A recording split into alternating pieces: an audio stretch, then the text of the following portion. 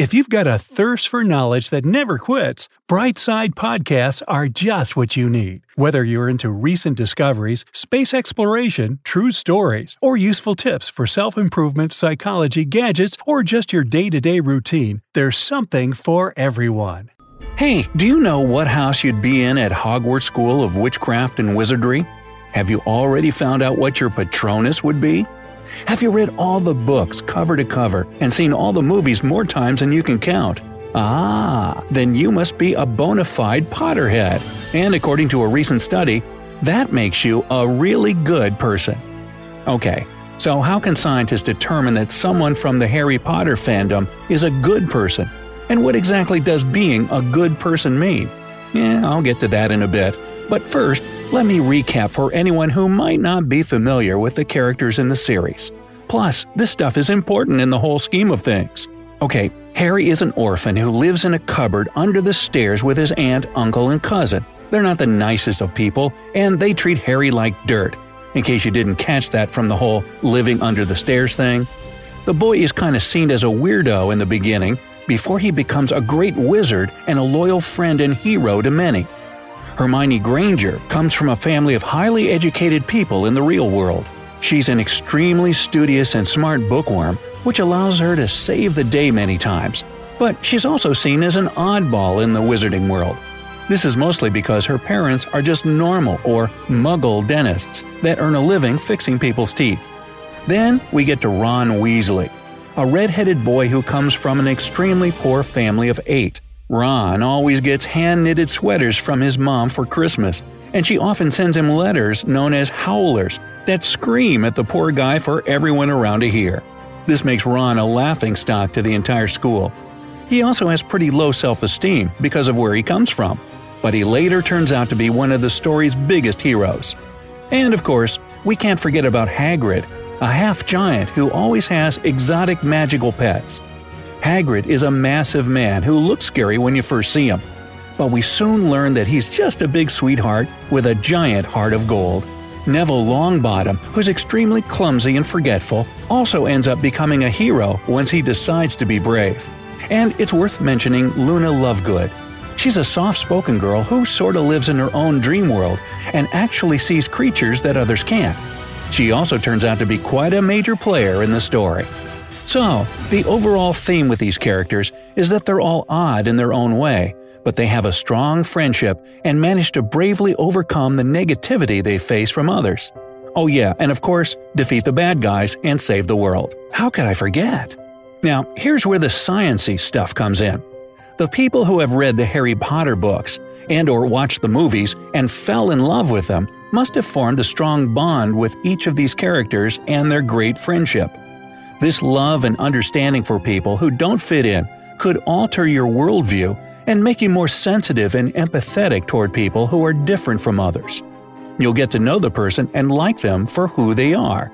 You won't judge someone based on their economic status, background, physical appearance, oddities, and whatnot. This is what I'm talking about when I say a good person, and I think most would agree that these traits describe a decent and kind human being. Anyway, the study, called The Greatest Magic of Harry Potter, Reducing Prejudice, was led by psychologist Dr. Loris Vasali. It consisted of 3 parts in which they tested elementary, high school, and university students. The younger kids were asked to complete surveys, while the older participants answered questions before and after reading these books or parts of them. In the end, they noticed a significant connection between people who identify with the positive characters in the series and a better attitude towards stigmatized groups in society. It makes total sense if you think about it. In the books and movies, there's an overwhelming positive message with a focus on love, friendship, and tolerance, even in the face of horrible circumstances. Harry was tragically orphaned when he was just a baby, yet he continues to keep love in his heart. At some point in the series, Sirius Black even tells us that the ones who truly love us never really leave our sides. Look at the troubles Hermione goes through. The reader empathizes with her so deeply when she gets called a mudblood because her parents aren't wizards. This teaches us empathy, and that it's not okay to call people nasty names that hurt their self-esteem. And Hagrid isn't the only example of a book being wrongly judged by its cover. Just look at Professor Snape. You think he's this evil guy the whole time, and, spoiler alert, and then you find out he's actually really good. Even Malfoy shows us that mean people can change, so it's not good to judge them too harshly either. That's an incredibly mature and admirable quality to teach people through literature. Even Harry says to Voldemort, the really evil bad guy whose name you shouldn't even say, he says, "You'll never know love or friendship, and I feel sorry for you." Oh yeah, the books and movies are full of wise quotes that one should certainly live by. Albus Dumbledore, the school's headmaster, is a great source for a lot of those. Like when he says, "We must face the choice of what is right and what is easy." And there's also, "It matters not what someone is born, but what they grow to be." Now, you can really see how these books can shape someone's worldview for the better. Reading about struggles of alienated people could make you more sensitive towards them, as you can see through their eyes and picture yourself in their shoes.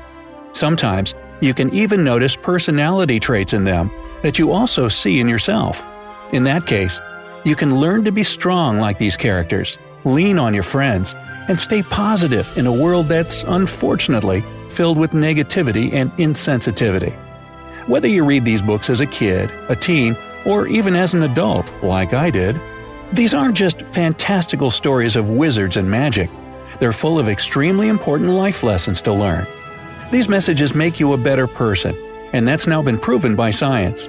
I'd say reading Harry Potter kind of puts a spell on you, so that you see people's quirks and differences in a positive way, and open your heart to acceptance. And that's pretty magical, isn't it?